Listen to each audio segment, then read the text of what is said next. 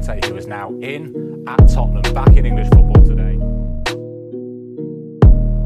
Is that a Ramona? Brown sauce is Yeah, gone. I agree. Fizzy drinks is gone.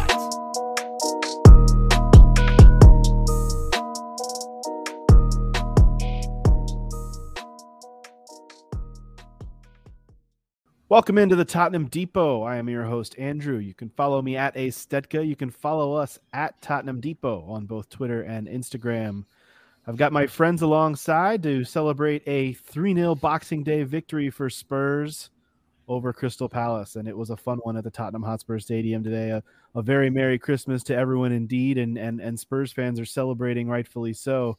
We've got back from his COVID bout, on the mend and still getting there. A little bit of a hoarse voice, but Shuban is at the real Shuban on Twitter. Shub, how's it going, my friend? Merry Christmas from the UK, guys. Shuban is battling through it today, and he's with us, and everyone can appreciate someone playing a little hurt, and that's what he's doing today, which is great. We've also got the Todd Father on hand at TC_Kasho on Twitter. Todd, what's up, my friend? Any day, boys. Any day that you get a 3-0 victory, a clean sheet, Hugo birthday presents in a London derby. That's a good day. It's a good fucking day. Merry Christmas to everybody out there. It is a good day. Happy birthday to the captain, indeed. We've also got Scott at DSM Spurs with us. Scott, who definitely woke up this morning and watched the game live and enjoyed things and didn't buy into all the hype last night that this game was going to get postponed. That or he didn't do any of those things and just has been watching a replay all morning because he didn't wake up in time. Scott, what's going on, man? Hey, man. I know one person on the show will very much understand me, and then half of one person will also understand me because he lives in a weird fucking state that doesn't do daylight savings time.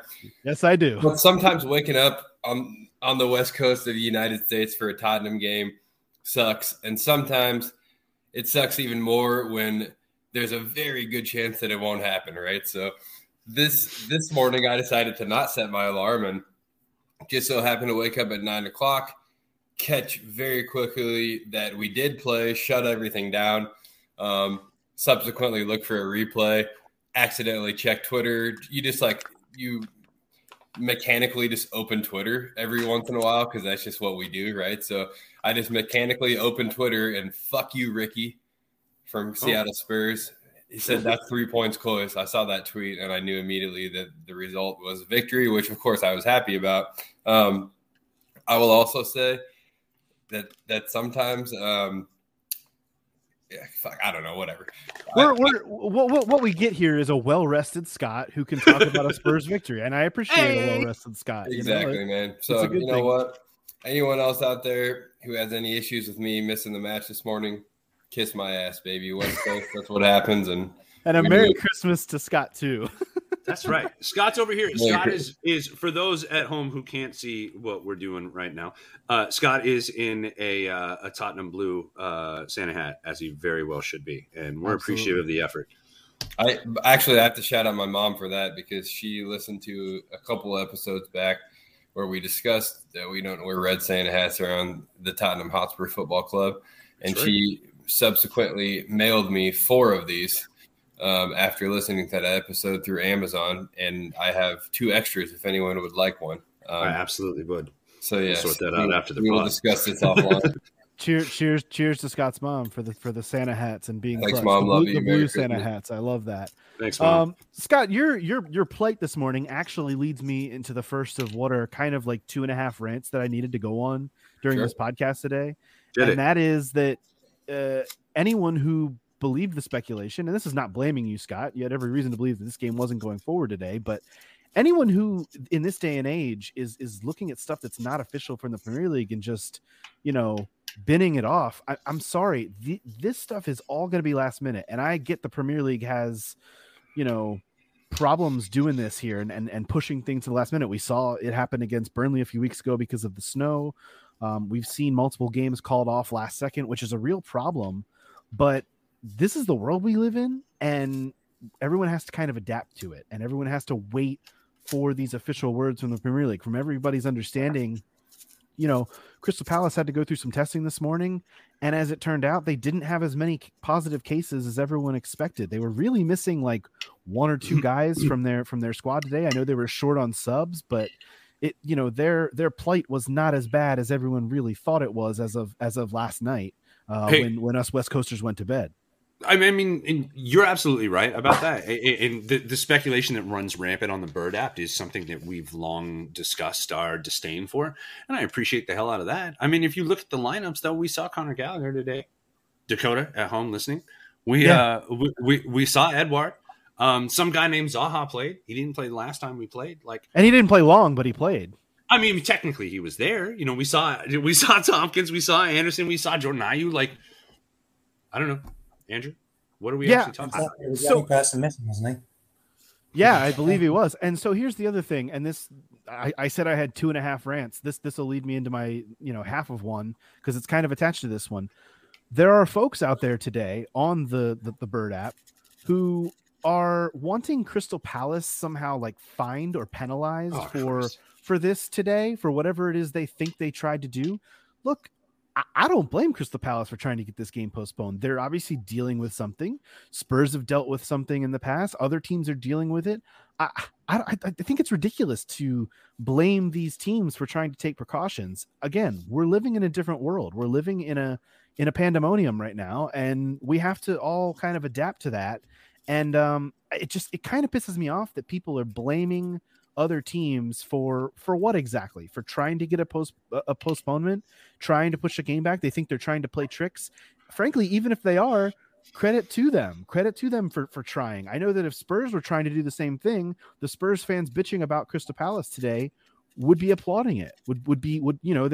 Everyone's joking about them being games in hand FC. They want more games in hand for later in the season. Well, I mean, especially during this period, Andrew, the facts are we have a game in 48 hours. Right. Crystal Palace. So exactly. Call it what it is. Yeah. And I don't mind any of the mind games. I don't mind any of it. I think it's something that fans can get all bent out of shape about, but I'm not going to have any problem with. And if anything, it's reflective of how there's a real lack of clarity of what's going to happen with, are we going to have a circuit breaker? Are we not going to have a lockdown? Sure. So football is kind of echoing the uncertainty in football right now is echoing the uncertainty in the leadership of this country with COVID anyway. So I can't blame people for thinking, I'm not too sure, I'm going to stay away. I mean, the numbers, was it 41,000? Something like that. Yeah. Numbers very much down. For a London derby, yeah. Yeah, and honestly, I mean, I get it. It is irritating. I think the takeaway is, first of all, it's 1,000% my fault that I missed the match, right? I'm not saying how dare people post tweets and me see them, right? It's on me, but we do have to consider the things that we're seeing, and putting out there. And honestly, for me, I very well knew that we may play this morning. I think it was just so up in the air to where I was whatever. I'm gonna wake up when I wake up, and whatever happens, right? If I have to watch a replay, I do, and if I wake up at 6:45 and the game's on, I'll watch it. I'm under quarantine for anyone who doesn't know that, so I can't leave my house anyways, right? It was just kind of a toss up to where I was comfortable rolling the dice, and whatever happens, right? And I understand the spot the Premier League's in. It's a tough fucking position to be in, right? Yep. You want the competition to remain or to retain its integrity, and it's hard to do that the more games you postpone, right? You also want people to be extremely safe. Lives have to come first, and I know they do, right? And the Premier League decided this morning that it was safe enough for the game to happen. I don't mean to fall on either side of the debate, because we could talk about an entire packed stadium and how that negates all of the protocol anyways, right? Right. But ultimately, I understand that it's a very precarious position to be in, and the least of my concerns is that I missed a match this morning, right? There's bigger problems in life, and we have replays, but this, is a much bigger conversation with much more gravity, I think, than we remember at times, right? No, there's no question about it, Scotty. And look, I appreciate that you can take a ribbing about it, and we can all laugh about it and have a chuckle. But we took quote unquote precautions in our group chat late last night. I posted, hey, if this game gets canceled, let's put out a short little tiny podcast today, because we always podcast on Sundays. It's kind of our thing. Just saying how much it stinks that the game got called off, but we'll look ahead to Southampton and move on. Just as a, wanted to check in with you guys and make sure that was okay. And if we wanted to just do a short pod, but the game went on, and here we are doing a full pod now about it, which is great. And with that in mind, let's talk about it. We had a lineup today that was a little bit different. Ben Davis was on the bench instead of in the starting lineup. And this is something that was kind of, I don't want to say it raised alarm bells for anyone, but everyone was kind of like, oh, this is different. Tanganga was on the left with Sanchez out on the right. I think there was some speculation as to which side either one would play on. But otherwise, it was pretty much a return to normal with the 3-4-3, other than that small switch. And guys, what was Todd, let's start with you, man. What was your first reaction to Ben Davis being out? Was it just a rotation thing, a rest for the guy because of all the matches? Rotation. Feels like Liverpool, it, right? Liverpool, yep. West Ham, break, Southampton. Bingo. Love it. And I thought Tanganga played admirably. Yeah, I agree with you. I was a little nervous. Of course, we know what happened last time against Crystal Palace with Tanganga. Mm-hmm. It didn't go swimmingly. Of course, the shoe was on the other foot in this match with and we'll get into what happened with Wilfried Zaha. But I just thought Tanganga performed admirably, and honestly, it's another weird match for us Spurs fans to kind of break down, because when we look across the lineup, Shuban, I'll come to you on this one. Who was the standout? Because it feels like there's so many guys that were standouts from this match. It's hard to pick just one, right? It is. I mean, I think Lucas kind of saw what Bergwijn did against West Ham, and I don't know whether he ups his game or not, but we have competition apart from, say, the Ben Davis role. We seem to have competition for nearly every area, and it's good to see. I mean, I think that maybe that I think. Probably right wing back. I think I'm not sure we'll talk about Emerson later, but those are the only two roles you're thinking we don't have a lot of cover, but everywhere else we're doing, and obviously striker as well. But no, Lucas came along. I was a bit like, do we play 3-5-2 or 3-4-3? But it seemed to work, the 3-4-3. Palace were very good at pressing us. Janus was talking quite a lot about that in the game and how it was 3 versus 2, but I'd love to hear what you guys think, but I thought Palace were doing well, but I don't think we were overrun in midfield. I'd love to hear what you guys think. Yeah, Shuban, you and I talked about this a little bit before we started recording, and I think it's a really good point. A lot of people have debated 3-4-3 versus 3-5-2, and for me, it's kind of simple. I think if you have the 3-4-3 like they played today, it probably means that you're expecting to have a little bit more of the ball, a little bit more of the emphasis on attack. If you're playing with 2 up top, you're more than likely playing against a team like Liverpool, who are going to probably control possession for the most part, or a team like City, where you want to use Kane and Son in that kind of counter-attacking role, in a dual role up top. I think either way, I think Spurs have the pieces to make them fit. And this is something that we've kind of talked about over the last few weeks, and Conte kind of just making it work. And you mentioned Palace in the first 15 to 20 minutes or so actually did a really good job of pressing and forcing the issue. And for a little while there, for the first 15 or 20 or so minutes, Spurs were under some pressure and it looked a little nervy, but things kind of turned on the first Zaha yellow card. And from there, it was all rolling downhill. Scott, what's your opinion on this? I mean, 3-4-3 versus 3-5-2 and kind of just the way that it flowed with this match. Yeah. I mean, I think I do agree with you that it I guess is much more dependent on how much of the ball we expect to have than anything else, right? How we're setting up. And I can't necessarily put my finger on exactly what it is, right? Because I think the path of logic would lead me to think that a 3-4-3 would almost be more effective if we're going to look to counter, right? Because Kane and Son just behind Kane looking to play off of Kane's movement is effective on the counter, right? But God knows that Antonio Conte is 1 million times a manager I'll ever be. So I'm not going to pretend to understand that, right? But it's most definitely hinging on how much of the ball we expect to have, i.e. Liverpool setting up, with the 2-striker system versus today. It's still all about Kane, though, as much as I can't put my finger on it. because Kane is the linchpin in either one of those setups, right? Tongi sitting behind Kane and Son, or Lucas and Son, or Bergwijn and Lucas, or whomever it is sitting behind Kane, right? It's all about how we want Kane to be used in the final third, I think. But yeah, we definitely have our like 14 or 15 guys stapled down right now, which is huge. And I think that gives Conte enough flexibility to take different approaches, but not change things too much, right? Like it's going to be a 3-4, whatever, every single time. And I think that continuity is really important right now, especially as we see more guys like Tanganga mixed into that, right? Like we don't want to just see Dyer, Davies, Sanchez every single match, right? As much as I love to see that, I want to see more guys betting into this system, right? And so Tanganga starting for Davies today, I think, was important. I don't know what that decision was. I don't know if Davies is sick, injured, or if Tanganga just started today or whatever, but I was glad to see it. But yeah, the point is we've got 15 really solid first-team guys right now, and I'm talking about, Winks and Bergwijn and Tongi when I add those additional guys to what is probably our best 11 in quotes right now.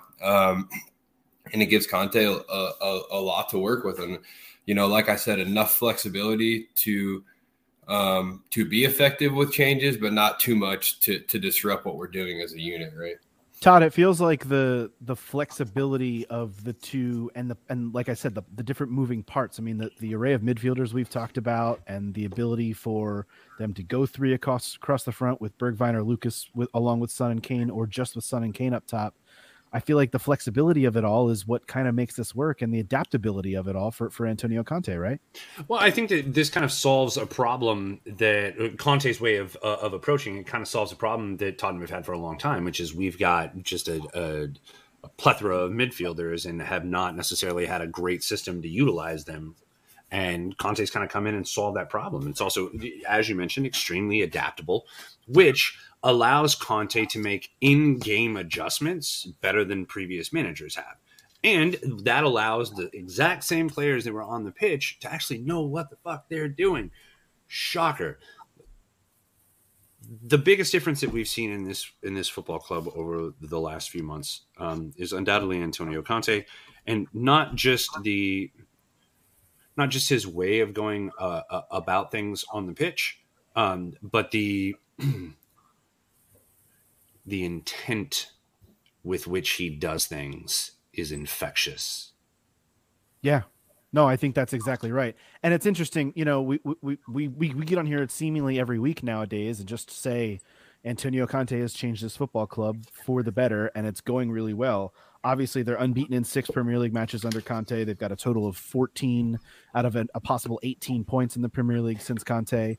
But it's also, for me, a big part of it in watching these individual matches is how the game flow goes. And in this one today, we saw, it was interesting. We saw that early Zaha yellow, and then a few minutes later, Kane scores. A few moments after that, Lucas scores. And a few moments after that, Zaha's sent off for just pure stupidity. I think he just took Boxing Day literally and thought that he was supposed to start fighting.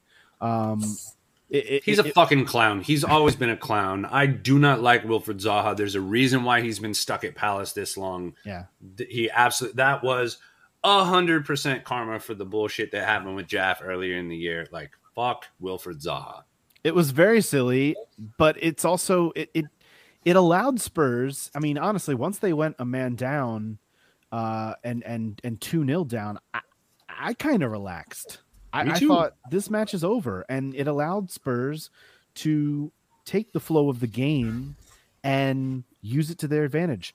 The biggest thing I wanted in the second half of this match was for 3 subs to be made and for rest to be given. And Antonio Conte was able to take off Harry Kane in the 64th minute. He was able to take off Heung-min Son in the 76th minute, and he's able to take off Pierre-Emile Højbjerg in the 79th minute. All of them get subbed. And as you mentioned earlier, Todd, 48 hours from now, Spurs are set to be back on the pitch for another game. So those are really, really good things to me. And I can appreciate the fact that Spurs, not that they took the second half off, but that it was just a little more relaxed with the lead that they had built. And obviously they were able to tack on one more. And that was great to me. I really enjoyed it. Yeah, it's something where when you look at the way that Antonio Conte goes about his business, there's a method to the madness, right? There's a reason for what he's doing. You asked about sitting Ben Davies. Well, if I'm looking at this and going, okay, well, I've got a healthy Reggie, and I've got maybe Davies who needs a blow, and we're going against Jordan Ayew, who's going to turn in a 5.5 today. I'm gonna go ahead and sit you, and we'll talk about we'll talk about getting you back at a full strength come 48 hours from now. That's such an intelligent way of doing things. It's funny to say it in that fashion, but it's almost like his predecessors didn't get the common sense piece that came along with that, Andrew. Yeah. Yeah, it's you have to take that to heart. I mean, it's not that we're calling them stupid, but it's like, certainly not. Come on, guys. Like, let's get with the program here. Go ahead, Scott. Well, yeah, I mean, I agree 100%, but I also think there's an element to a manager's ability to get buy-in from the squad when you make managerial decisions, And I'm not saying that Davies is like this guy that everyone would throw a fit if he was benched, right? That's not my point at all, but it's much easier for a guy like Conte to say, hey, look, you're not going to play today. This is why, and have there be absolutely zero repercussions from the squad for that than a guy like Nuno, right?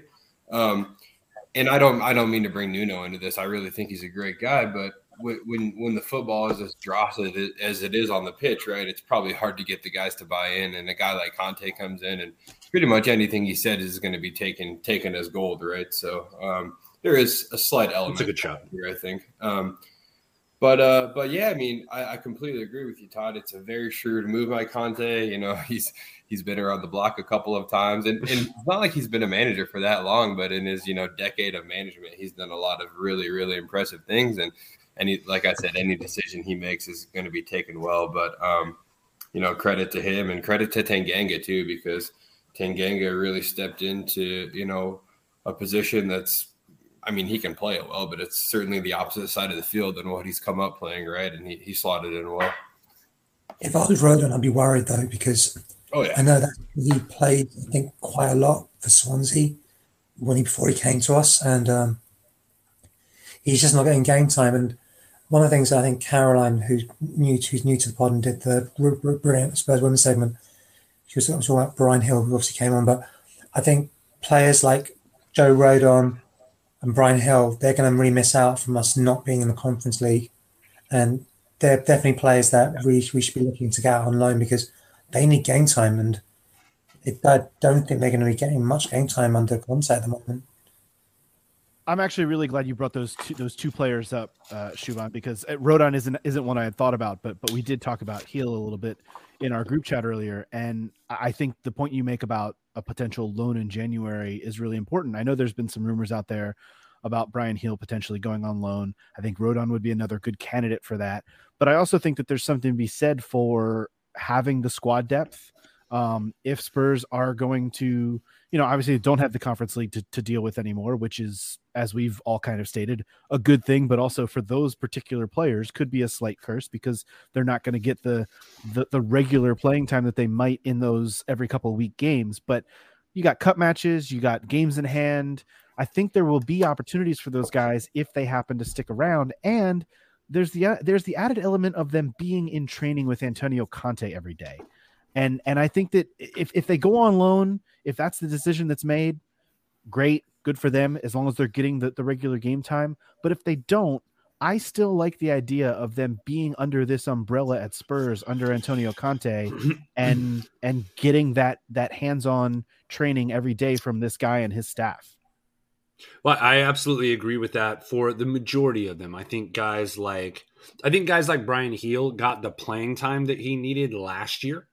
And I think that he needs the professional seasoning that Antonio Conte provides at this stage. Exactly. A little salty action. But I think Joe Rodon on the flip side of that coin isn't getting games. He's been buried, like literally buried on the depth chart. And there's talent there. I don't think that a loan is out of the question for a guy like that. But I think that there's more opportunities than maybe we're looking at, especially with things like Morecambe coming up in the Cup and like, you know, the opportunity for some of these makeup games to be slotted in midweek as we try to get back on track. Like we're going to need depth. And so I think that Conte is really good at kind of collecting his cards and understanding what he has in his hand and then playing it properly. So we'll see. There's one more player here too that has not been mentioned yet, and I was wondering if you were going to trigger the third of the holy trinity of rants that I have today. But I'll just get it out now. Giovanni Lo Celso was not in the team today. Nope. There are a ton of people on the Bird app, and I'm just going to blame the Bird app for this because that's what we do. But there are a ton of people on there saying a number of things that are really kind of out of line and kind of ridiculous about Giovanni Lo Celso, talking about the man's laziness, or talking about how he's a waste of money, or talking about how, you know, look, here's the bottom line. We don't know what's going on with Giovanni Lo Celso. We don't know if he has a knock.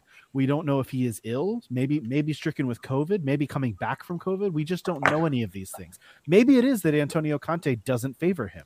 That might be the case. But the speculation on this guy has run rampant, and I'm kind of sick of it. I think it does no one any good to speculate. Come January, we may find out what Giovanni Lo Celso's future holds. But until we find out, what's the point of slagging this guy off or just saying that he was a waste of money and is a waste of space? I don't get it. And I'm ready to have a solution like everyone else is. But until we get one, for me, there's no point to the endless speculation about the guy. Speculation and overreaction is the whole point of Twitter, Andrew. Did you know that? That's why I'm not good at it. That's why I'm very bad at that platform. We did speak about this just before the show started, that I think out of the 7 or 8 players who basically everyone was looking at as in like creative midfielders who were like press resistant, very good progressing the ball. We mentioned them, was it Ceballos, Van der Beek, obviously Lo Celso and Ndombele with us, De Jong at Barcelona. I think Bruno Fernandes is probably the only one that's really had any success in that type of player. And I think Todd came up with a very interesting solution as to why he's been successful. But I just think... he's a fucking penalty merchant, but that's another conversation. Anyway. Right. But I don't know whether it's just because the way football is changing, you don't have those kind of players. Like you don't see traditional wingers the way you used to anymore. So maybe that's just a phase or whatever. But I definitely do feel that we see for like Argentina. I mean, I definitely last year at the Copa America, he was instrumental in their success. Yeah. And there's clearly a player there. And like a lot of us had written off Harry Winks and Dele Alli, and they had good games. So I think it's just about going in, taking chances, and the manager willing to pay you, because ultimately I'm not looking at the manager saying, oh, he didn't play this guy, he didn't play well, he should play this guy instead, because I thought midfield-wise, I thought we were pretty solid, pretty decent. Skippy is just... I'm hoping that Gareth Southgate watches none of our matches, so Southgate doesn't ruin him, basically. Mm-hmm. But because he's been playing superbly, and I'm hoping that, you know what, because when you look at him, some of the tackling, some of the stuff he gets involved in, that's kind of what you want. And I don't know how much Conte. I haven't heard the post match, but he said, "Look, Skip's player. I'm looking to improve. I'm looking to improve everyone, though, not just your Harry Kane's. I'm looking to improve absolutely every single player." Yeah, no, and I think that a couple of points there. One, on Giovanni Lo Celso, he's a confidence player. He's somebody that he needs to play a consistent amount of minutes in order to get the best out of him. If you look at 2017-18 season with PSG, he was instrumental in winning the league with them. Same thing, the Real Betis, when he was on loan, had a deep cup run in the Copa del Rey, and that was instrumental, was Giovanni Lo Celso and everything that they were doing. And same thing with the Copa America with Argentina. When he gets consistent minutes, he makes an impact. The issue with Giovanni Lo Celso in a Tottenham shirt is that he hasn't been healthy enough to make a consistent impact. These are facts. And so whether it's been COVID, or whether it's been injury, or whether it's been whatever it is, he's not right and hasn't been right in a minute. So great points by both of you, and I just want to piggyback on both of you because Shuban, I think the point that you make about, and you beat me to it really, the idea that Antonio Conte has gotten really good performances out of players like Dele Alli, Harry Winks. I mean, let's be honest. Steven Bergwijn. Let's be honest. We were kind of skeptical when Conte first came in about what Oliver Skipp's future was, and he's looked like an absolute rock star since Conte got here.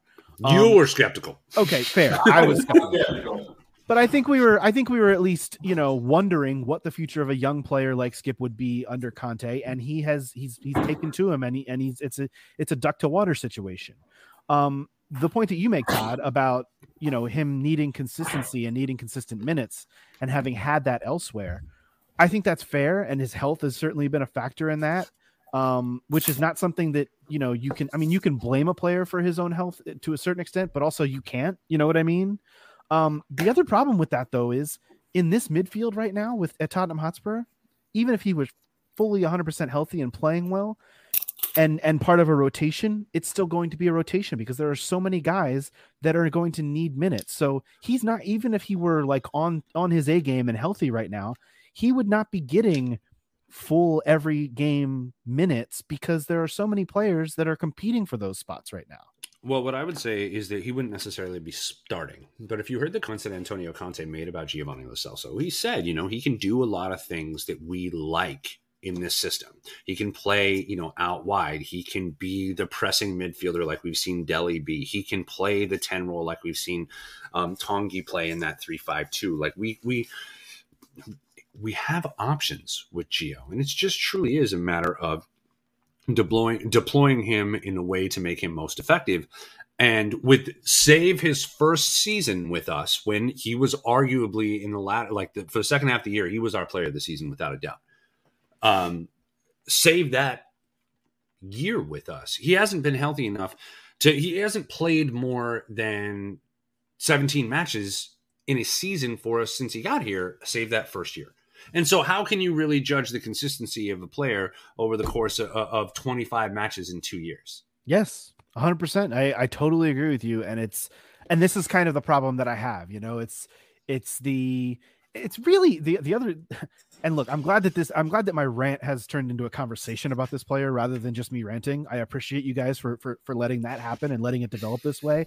But the thing that really pisses me off about all of this is he's a waste of money. It's not your fucking money, people. Like, why are we bitching that the club spent money on a player and it hasn't worked out? That happens all the time to every club. Yeah. Clubs spend money on players and it doesn't work out sometimes. And if this is the case of that, so be it. Well, I agree. I think the interesting thing, and this isn't like me dropping a stat. We talked about this before. It's just me bringing it up in conversation, right? But I think 32 matches for Spurs was the most matches he'd ever played for a club in his professional career, So he just doesn't ever play consistently because he's not. It's true, Todd. I assure you. Google it. You talking about Giovanni Lo Celso? Yeah. His 32nd match for Spurs marked the most matches he had ever played for a club in his professional career. So the guy's never fit, dude. That's the thing. Like, he's always 38 injured. Matches for PSG. So or 39 then. His 39th okay. matches. I'll back Scott on this. We did look this up a while back. Whichever match number it was, and it wasn't that many for Spurs. That once he got to it, it was like, wow, this is the most matches he's played for a club. Like, which is wild. Yeah, it was 39. My bad. But yeah, so I think it's still not very many, right? And my point is, I love the dude to death, but like, if you're not fit, you're not fit, and it's as simple as that, right? And I think that's the biggest issue here because to Todd's point. If you're not fit, you can't get consistent minutes. And if you can't get consistent minutes, you can't play for a Conte side. Like you gotta be able to bet in at some point, right? And I think that's the issue here. So he's a hell of a footballer. I just don't think it's going to work out. Kind of like Joey Rodon. Like, I don't mean to backtrack, but I think that, it's damning that we're playing so much football and Conte really only has 5 center backs at his disposal. And one of them is just not in the fold at all. And he's only using 4 guys, right? So that's very telling. It's not me speculating. I mean, it's obvious, right? That Joey Rodon's not getting minutes and there's a reason for that. So, I suspect him and Lo Celso could be on their way out on a loan. There's already the quotes flying around that Lo Celso, not quotes, geez, but just the I guess the conversation flying around that Lo Celso wouldn't mind to move back to Spain. And I can't blame him for that, right? Go back to Spain on loan, get minutes, and try to figure this thing out. Because when you're at his point in your career, kind of like Adeli, who's obviously faring better right now, it's now or never. Like, figure it the fuck out quickly, or your career will have a much different trajectory than you expected it to 18 months ago. You know. Well, and what's wild about all of this speculation that we're doing is that, you know, the season is so long that come late April, early May, Joe Rodon may be starting on the left. Giovanni Lo Celso may be starting in the midfield for Spurs, and they may be kicking on just fine. We just don't know. Injuries happen, changes in attitudes, changes in latitudes, guys. I mean, this is something that happens. So we just don't know, and that's part of the joy of a long Premier League season, and it's part of the joy of watching this team and all of its ebbs and flows and ups and downs. It kind of leads us into another interesting conversation about ebbs and flows and ups and downs. Our good friend Matty Hayes, a Tottenham blog fame, reports that Harry Kane is in discussion about a new contract. And I think that's significant. I think that's, after everything that we've been through with Harry Kane in the last 6 months or so, I think that's a BFD. Scott, I want to start with you on this, because during the summer, you were the most Harry Kane can go F himself type, and let's hear it. What do you got on this? Oh, I'll start by saying Harry Kane's clearly bought back in. I mean, when you look at the Bergwijn goal the other day, Harry Kane was the most excited person on the field about that goal, right? And I think that says a lot about the relationship they have, but more so that Kane's really bought back in, right? It's obvious. And it's Conte, because who wouldn't be bought into Conte? And I think that's a huge reason why we went after him. Like, it was all about to crumble, and we were going to lose Kane and have Nuno and a bunch of shitty ass fucking soccer players, right? And we got Kane back by bringing Conte. And that's not why we did it, but it's a huge piece of it, right? And I assume Conte just went to the board and said, I don't give a fuck how much it costs you. Do not let me lose Harry Kane, or I probably won't be interested in being here anymore, you know? I really think that has a lot to do with it, because if I'm Conte and I see Kane sold for $100 million and they bring me in, you know, whoever that we know will get no one near as good as Kane, I probably just walk. So I think that Kane contract is probably straight from the mouth of Sir Antonio Conte, and I have no qualms with that at all. So if Kane wants to be here and Conte wants him, and we want to sign him to a long-term deal that sees him, you know, get close to retirement at Tottenham, then let's fucking go.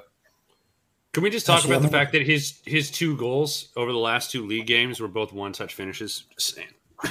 Yeah. He's a decent striker. That's what I hear. That's what I hear. Well, he hasn't. The funny thing is, it's December. We're talking about this in December, not in September, and it's taken a while. But oh my, no. I'm giving the guy credit. He's coming on. You can see it, and we've been talking about this record this year. We've been talking about this for a few weeks, and Todd and I have been going back and forth, joking. You said he was going to get 20 goals. Yep. I said he might not get 10. He's obviously going to get to 10 if he keeps this up. But like, the guy is coming on, and look. Well, he's double digits in the season already in all competitions. So just in all comps, yes. But we were talking in the league. But yes, no, we'll get there. We'll get there. If you remember, there was a Ladbrokes wouldn't even take bets on they had the thing where you would like come up with the odds that you wanted to have Gareth Bale score 10 league goals last year, and it went from that to in a 3-week period, it went from name your own odds to 10-3, and lo and behold, old buddy got like 11 or 12 in the league last year. You look at Harry Kane and you look at a few of these matches that are coming up, and they have Harry Kane hat trick written all over them. Just they're going to be coming by the bucketful here, Andrew. I'm just saying, man. A lot of football going forward at Tottenham these days. Yeah. I'm going to give a shout out to my buddy Richard from Charlottesville Spurs. He said said that. He actually said he'd shave his head. I can't remember what the result was, but he asked a really good question. Bergwijn. Is it Bergwijn? But I think something he said that was is Antonio Conte just that good? Was Nuno that bad? I actually think it's a combination of both. I think Conte is a levels manager. This is a guy that managed Juventus, managed Chelsea, managed Italy, managed Inter. He is like what I call a levels manager, that level of manager. We hoped that Nuno could reach that level, but he was always stymied by the fact that he was seen as a glorified temp. And if you're Harry Kane, you're looking at the next year's a World Cup year possibly. You're looking at City doing incredible things. You saw them; they scored like 7 goals today or something. So you're looking at that and you're looking, wait a minute, think, do you know what? I want to be playing for someone who's going to improve me. And clearly he didn't think, as much as he liked Ryan Mason, he doesn't think, oh, my ex-team is going to improve me. He saw Nuno, he just wasn't impressed. But if you look at, say, Lukaku says he speaks very warmly of Conte about how he improved him, what they used to do in like the video drills, stuff that he was picking up in training. And I think you've got buy-in, I think, from Harry Kane. And if you've got buy-in from, I still think Sonny's the most important player. Sorry, my voice is going. But if Kane buys in, then everyone else is going to buy in, if that makes sense. Yeah. And I think Kane sets the tone. I think, and Hugo, who had a very happy birthday, Hugo, by the way, he had a very quiet game today. But I mean, someone like Hugo, who's seen won the World Cup, has been around world-class managers. He knows his stuff. And if Hugo's buying in, Kane is buying in, Sonny's buying in, that makes everyone else buy in as well. If that makes sense. The rebuild's like almost starting to take shape at that point, finally, PEH. It can't be said enough. That guy's been drinking a great game. Kool-Aid. He's been drinking a fucking Kool-Aid since the moment Conte walked in the door. PEH is a consummate professional. He's the definition thereof. And he's like, that type of attitude is starting to grow within this club, and it's exciting. There was a quote in the Athletic from Kane about basically to summarize, it was Harry Kane is excited to be working with Antonio Conte and feels fitter than he thought possible in such a short period of time. And I jokingly spouted off, and this goes to the absurdity of the Bird app, but I jokingly spouted off that it's amazing what giving a damn can do for a player. And I get that the Antonio Conte of it all makes a big difference, but if Harry Kane didn't give a damn, he wouldn't be improving over this last month. Like, it still has taken him buying in and giving a damn to improve himself and improve what he's doing and show this. And if he's going to do that, and if he's going to buy in, look, he's still not putting #Coys in every tweet, which I will rag him about. I'm kidding. That's a joke. That's sarcasm, folks. But the guy's obviously buying in more than he was back in August, September, where he was completely buying out. And I do think that the manager has 90% to do with his attitude change. Probably more than that. Yeah. I mean, maybe more than everything. It's the Harry Kane position has always been, as long as the club will match my ambition, I will stay here. It's always been that. That's never changed. And I'm sorry, going from Jose Mourinho in 2021 and that very antiquated system, to be fair, to Ryan Mason, to Mourinho light in Nuno Espirito Santo, it's a decline that any professional would look at and go, yeah, we're not trending in the right direction. I need to look at other options. Antonio Conte is an entirely different situation altogether. And it's something that you can literally hitch your future to for the next 2 to 3 years. Despite an antiquated system, you still don't fire Jose Mourinho 6 days before a cup final, Andrew. For those of you that heard Todd hesitate when he was calling Jose Mourinho's system antiquated, that was because he saw my reaction to falling even more in love with him just now. Just saying that. Dude, no, because my goodness, that is the perfect word for it. You guys are spot on, man. Kane. Sorry, Todd's gonna go off now because he. Yeah, mute yourself. No, it's true, right? man. It's true. I love that you say that, because I've been barking up this tree for a while that yes, Mourinho improved Kane and Son and led them to great things, but that was not something that was ever built for the long term. And I don't think Antonio Conte is quite built for the long term, but he's at least built for the longer term than Mourinho in my mind. He's built for this next Kane contract. I'll tell you that. Well, because I don't want to. I don't know that I would never want to. And this is just me, Scott. Sorry. I don't know that I would ever want to get rid of Harry Kane if I'm Tottenham Hotspur. I mean, he's somebody where I swear to God, I'll Wayne Rooney his ass and put him in center defensive midfielder if we can keep him around. He can keep spraying the ball. right. But well, I think that's the point, though, Todd. Not to interrupt you, Yeah. but I think after what happened this past summer, I continually said that was it. He's not going anywhere because that was his one chance to go. I don't think he has another one, and I know that. Even in the aftermath of all of that, people were like, well, he'll go next summer. No, he's not going anywhere. And this proves that, I think. And, you know, I'm going to buy into to our boy Matt Hayes' report here and say, yeah, this probably does get done because of Antonio Conte and because of not just that, but Kane knows he can't go anywhere now. He missed his chance. Yeah. I don't know that I would say that he missed his chance to go. But what I would say is that I think that he missed his window to make the splash Premier League move that would have kept him in this country and chasing the record and kept him the focal point of English football.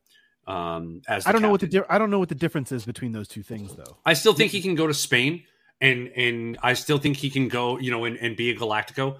And I still think that'll happen. I still think he could go to Italy if he really wanted to.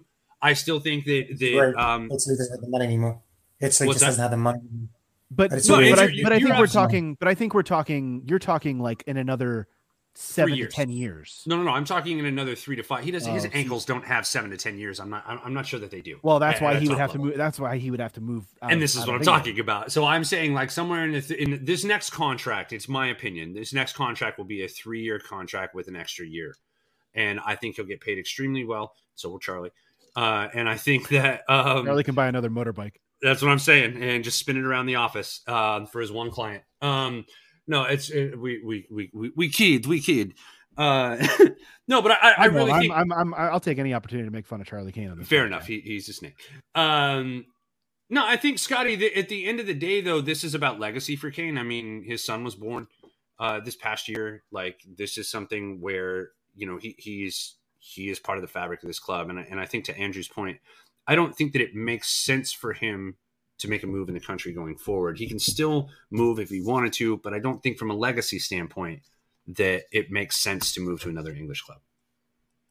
Yeah, I mean, I don't even know if he's going to go or stay. Like, I haven't even really thought about that too much, but I just know he's bought in right now, and I think that's Conte. Coaching matters. I know Emerson said something along the lines of Conte showed him like 10 times in a row of one simple like piece of footwork when receiving a pass in a certain situation, and just made him run it over and over and over. And he's like, and my God, it worked. You know, I'm paraphrasing, but just basically Emerson's point was Conte is teaching us so many little intricacies of the sport that clearly they weren't going over, you know, with prior managers at the helm or whatever. And it seems like Conte is just kind of like an obsessive guy who will not compromise, like, period, you know, like a lot of the to be the best in the world, like you kind of have that, you don't really have that ability to turn off, right? Like, if you're going to be the best at something in the world. And I would imagine Conte translates or passes that along to his players' mentality pretty quickly, right? I.e. a guy like Lukaku coming out and saying that Antonio Conte really improved him. And if I'm Kane, I think I look at the managers across Europe, and really there's only 3 that I think can really make me a better footballer at this point. And it's Conte, Pep, and Klopp, and they're all in England, right? But, you know, that might beg the conversation. Does he leave? Does he stay? Is there another opportunity? I don't mean to bring that back up, but Conte is one of the guys that he will certainly feel very strongly about being able to turn him into the world-class footballer he wants to be. Because if you look at Amazon, he sat down with Mourinho, and Mourinho said, like, I'll turn you into a Ronaldo, into a Messi, blah, blah, blah. 7 years prior, Mourinho probably could have done that, right? But I think looking back, it's a guy like Conte or Pep who's going to be able to do that for Harry Kane, and he doesn't need to move to City anymore to have that, right? I do worry the fact that there are clubs like a PSG, like Real Madrid, that could poach someone like Conte from us because they're just a big club. And we are in the terms of total. I think he's only got another 18 months and like what is it, a year to extend. So that does worry me. There is that spectre of that. Well, But it's funny you say that, you never Siobhan, know, though, because I don't think he wanted to leave Milan last year, and they kind of forced his hand on that with all the players they wanted to sell, and they kind of wanted to break it down. I think if he's continuing to buy into what he's able to do at a club like Tottenham, I don't know why he wouldn't want to stick around, even if it is beyond the 18 months. He's a passionate guy, but still his track record would suggest that, he doesn't stay any place for longer than 3 or 4 seasons. So, I mean, we are where we are in this day and age like that. We can't expect more than that. The amount of heartbreak that this fan base is still dealing with the way that Pochettino left is not something that I think anybody's ready to dip their toe back into again. So you just kind of need to look at it. The way that I view it is you just kind of need to look at it as being thankful that we've got a manager that plays Tottenham Hotspur football right now. All I will say is this: Conte, I can only imagine, has no plans to leave before a Premier League title, because that will be his goal. I'm serious though. I know. And sorry, I laugh in your goals are so lofty and I love them. I'm looking at top 4. I'm not saying this year, man. I'm saying no, Conte next year will want to be at Spurs until he wins a Premier League title, is what I'm saying. It's not happening this year. No way. I echo that sentiment, Scott. I think he's looking at next year as his title year run. I agree, because he will feel like he has failed if he doesn't win the Premier League. That's what he does, right? He comes in, he fixes things, he wins a Premier League, he wins a league title, and he bounces. He doesn't care about European titles. He'd love one, right? But he is all about winning the league, and I respect that a lot, right? It's a challenging thing to do. 38 matches, right? Anybody can get through a couple knockouts by the skin of their teeth, hence us getting to a Champions League final, for fuck's sake, with a pretty poor squad. But to win a league is slander, a whole other thing. Oh, whatever, man. Winks and Sissoko were our double pivot. All right. The Sissoko slander out of your mouth. I love Sissoko. All I'm saying is Winks and Sissoko are not the two I would expect to carry us to a Champions League final. We got that, right? My point stands. No skipping. I just find it interesting that you guys are saying that Conte wants to stick around until he wins a Premier League with Spurs, and I just want to stick around on this earth to see Spurs win a Premier League. Those are the differences in those levels. I appreciate that. I'm just saying, if you look at the way that Antonio Conte operates, Scotty speaks directly to it. He operates to win leagues. He obsesses about it. If you watch any of those Juve docs, when he was there, he breathes it. And like I said, it's infectious. The intent with which he does everything is evident in the joy he takes in our success. Well, look, here's the cool thing. Antonio Conte has this Tottenham Hotspur squad 6 points out of the top 4 with 3 games in hand on Woolwich, which is kind of fucking great. That's kind of cool. They are sitting 5th right now with, like I said, games in hand FC rolling along and 14, as I mentioned earlier, 14 out of a possible 18 points thus far in the league. That is really, really fucking cool. And the biggest part about all of that is they get to turn around and face Southampton in another 2 days, less than that now at this point as we're talking. Tuesday, they face Southampton, who helped out Spurs a little bit today in defeating West Ham 3-2. Well, they do get battered everywhere they go, so that is the case for them, isn't it? So what?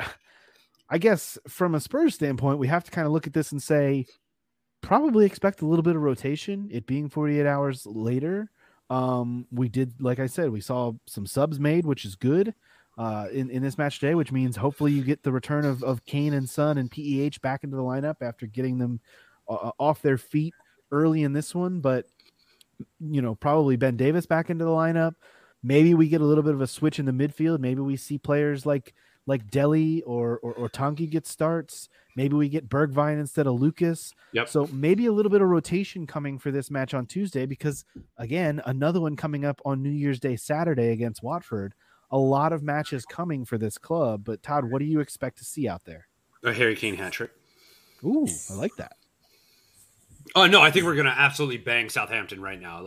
They're coming off of that was a dogfight to get those 3 points. They haven't won in London in just eons. And so to get that there's a huge emotional Boxing Day victory for them. And I'm really, really happy that it happened 48 hours before they have to come back and get smoked by the mighty Tottenham Hotspur.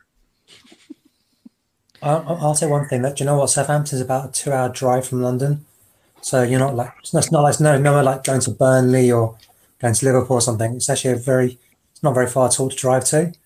So hopefully they'll have like a day to rest, maybe, and all the tactical work done. Maybe they might have a light session, maybe, but it's not as if they have to. I mean, you never know. They could end up flying down something because it's actually because there's I think St Mary's isn't far from Southampton Airport, so. I don't know what could happen, but hopefully, like I say, it'll be a very quick turnaround. And then Watford again is only about 20 miles away. It's actually Southampton. Watford's actually really close. I think it's junction 20. Yeah. So from junction 25, so it's literally 5 junctions down, then 25. So it's actually quite right. So it is a local derby, as much as it can be in Hertfordshire. Right. And so I think like I said, we saw Sonny being rested, we saw Kane being rested, we see Højbjerg being rested. I think we might see, so therefore I think they'll start. I think Skip, I would actually rest Skippy because he's been playing so many matches and the physicality he's been playing with, I mean, the tackles he's been putting in, I'd actually rest him up a little bit. I'm curious of what you guys think. Would you prefer to see Winks come on as the forward passer, or would you prefer to see Tongi? Because I saw Tongi today and I was thinking, do something, show me you're worth me bothering about you anymore, and I just wasn't impressed. Fell over like a dick on his ass. I like that you've brought this up, Shuban, because there's 2 things about it that I want to say. I agree with you to an extent about Tongi today coming on as a sub. Gets about 10 or so minutes to show himself and didn't really do much, but at the same time, that match was over. I think they were playing out the string, and I don't think there was a need for anyone to do anything spectacular or try to hurt themselves. I disagree because if you're not getting minutes, the manager isn't playing you. I'm thinking I've got 10 minutes here. I'm going to show the manager what I can do. Falling on my ass like a dipstick. Yeah, doesn't show the manager a good thing. I'm sorry. I think there's something to be said though for just just landing the plane there, just driving the bus and putting it in park and landing things safely. I don't think he needed to go out and be spectacular for 10 minutes in order to prove anything or earn anything. That said, I think the answer to your initial question is I would like to see Winks. Me too. Because I want to see what he has really shown me something. And I it's so weird for me to be saying that because I'm so anti Harry Winks, but the guy has been impressing me in the last few weeks. He has been very impressive playing in it essentially playing the cover role, which is just be a fucking pest and outlet the ball. And Harry's like, oh, okay, that's what you need me to do. Like he's just a Labrador with an 8 on his back. Like go to work. And the reason why I like it for this match specifically is James Ward-Prowse. And everything for Southampton rolls through James Ward-Prowse. We need to do the best that we can to avoid set pieces, because if you think about the last 4 matches that we've played against Southampton, at least one of their goals against us has always been from a set piece. The reason why, fucking James Ward-Prowse. So if we can eliminate those mistakes in set piece range, and if we can get in his face all day long so that outlet balls to Ake are not something that happens often, we'll be in decent shape. Scott, any thoughts on what we might see out of this lineup? I mean, look, you mentioned maybe resting Skip. I don't even know that I would mind resting Højbjerg and why not give the midfield that we saw a few weeks ago with, Winks, Dele, and Tongi a shot and use those 2 guys as safety valves. I don't know, but I think whatever Conte is able to put out there, this is part of the interchangeable parts that we've been speaking of. I think any of it can be good as long as, these guys are in the right frame of mind. Yeah. I don't think we're going to see Tongi unless we're playing a top 6 side that's going to take it to us a whole lot. Like if you look at Liverpool, he was fucking outstanding the Kane goal was all Winks and Tongi, right? Kane had to finish it. I see Tongi being utilized a lot more when we're looking to counter because he has the ability to play those types of balls we're going to need if we're going to have, a Lucas or a Kane Son running off of Kane. I would love to see Skip get a rest. I agree with Shibon. I'd play Winks. I'd probably go Winks PEH. Aside from that assist, what did you think Tongi did of note in that match? Aside from that assist, I don't know. I'd have to watch it back probably, but I think he was involved in both goals, if I'm not mistaken. He was. I think there's a lot of ball progressing that he does, and I think he's even improving in his defensive game a little bit. Yeah. Well, I think maybe, but I do think he was involved in a lot of things that are probably more like from the eye test against Liverpool, but he was involved in both goals too. But I think I'd go PEH, Winks. I'd like to see Bergwijn play for sure. That's a big one for me. I also think we should probably see Sessegnon start over Reguilon. Is he healthy? Great question. I mean, for rotation's sake, I'd love to see that happen, but maybe it can't. Do you expect to see Davies back in? I would be curious to see if Dyer and Sanchez both play again in 48 hours. I think Dyer will.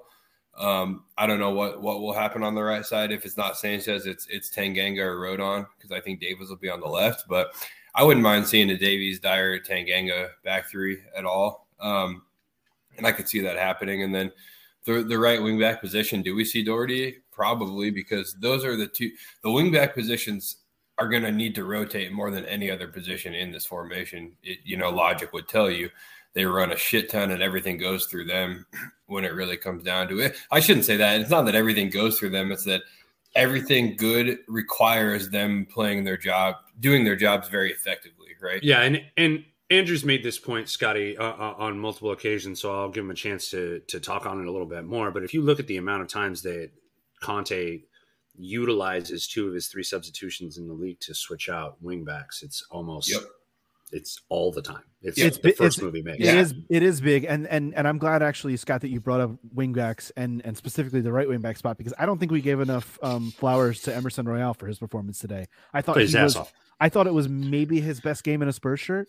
Was really, really positive going forward, which is I think the one thing that we're still kind of questioning about him, whether he has enough going forward, and he was really, really positive today. So I just wanted to mention that and shout it out. But I agree, like the rotation, maybe Matt Doherty can come in and do a job. I don't know. Maybe he sticks Jaff out on the right and plays him as a wing back. All of these things are possible. But again, this is what I love about Antonio Conte's Tottenham Hotspur. There are interchangeable parts. There's not an A-B team. There's, the ability to work this whole damn thing as a unit. And it's what I love seeing. And it's what I love watching. So I was pouring coffee, but I got to give Emerson a shout too, because I have said over and over that I don't think he yet has the attacking acumen required to be a super effective wingback. And today shows me that he's figuring that out quickly, right? Because, and I'm not saying that I'm not going to say I was wrong. Like, one game does not a fix make, but just shows progress is what I'm saying, right? Like his attacking acumen today was visibly improved. Agreed. Conte goes on him, the link up between, I think for Emerson especially having a fellow Portuguese speaker, I think it's quite well this actually. Lucas and Eric Dyer as well. Yeah, helps with his communication, I think. And I think Conte spoke about Lucas and Emerson, how well they're playing, that they've got a connection there. So I don't know whether that's a hint that he's going to start them again on Tuesday or something. But Emerson has been, I said to Andrew, I said, do you know what? I keep forgetting he's only 22. He came to Barcelona quite young. Yeah. And so you think he'd be like 23, 24 or something, but he's actually only 22. He's still a young kid, and and I think there are levels to improve. I mean, you saw some good passing, some good cross. He looked up, and he had time and space on the ball. I mean, their best player was is it Pete Mitchell or something for Palace, for something like that, And if it wasn't for him, I think Palace would have been even more down, Yeah. which I think gives credit to how well Emerson played, because I thought the Palace left back was their best player. He played exceptionally well. Well, it certainly wasn't the left wing who. No, no. Well, the one thing that I wanted to, the one point that I wanted to make there is, as far as the Lucas and Mora, or Lucas and Royale combination, is that when Conte was talking about it, he talked about the development that Royale still needed to undergo. And I think that speaks to the age, but it also just speaks to where he is in his career and like the things that he needs to improve upon.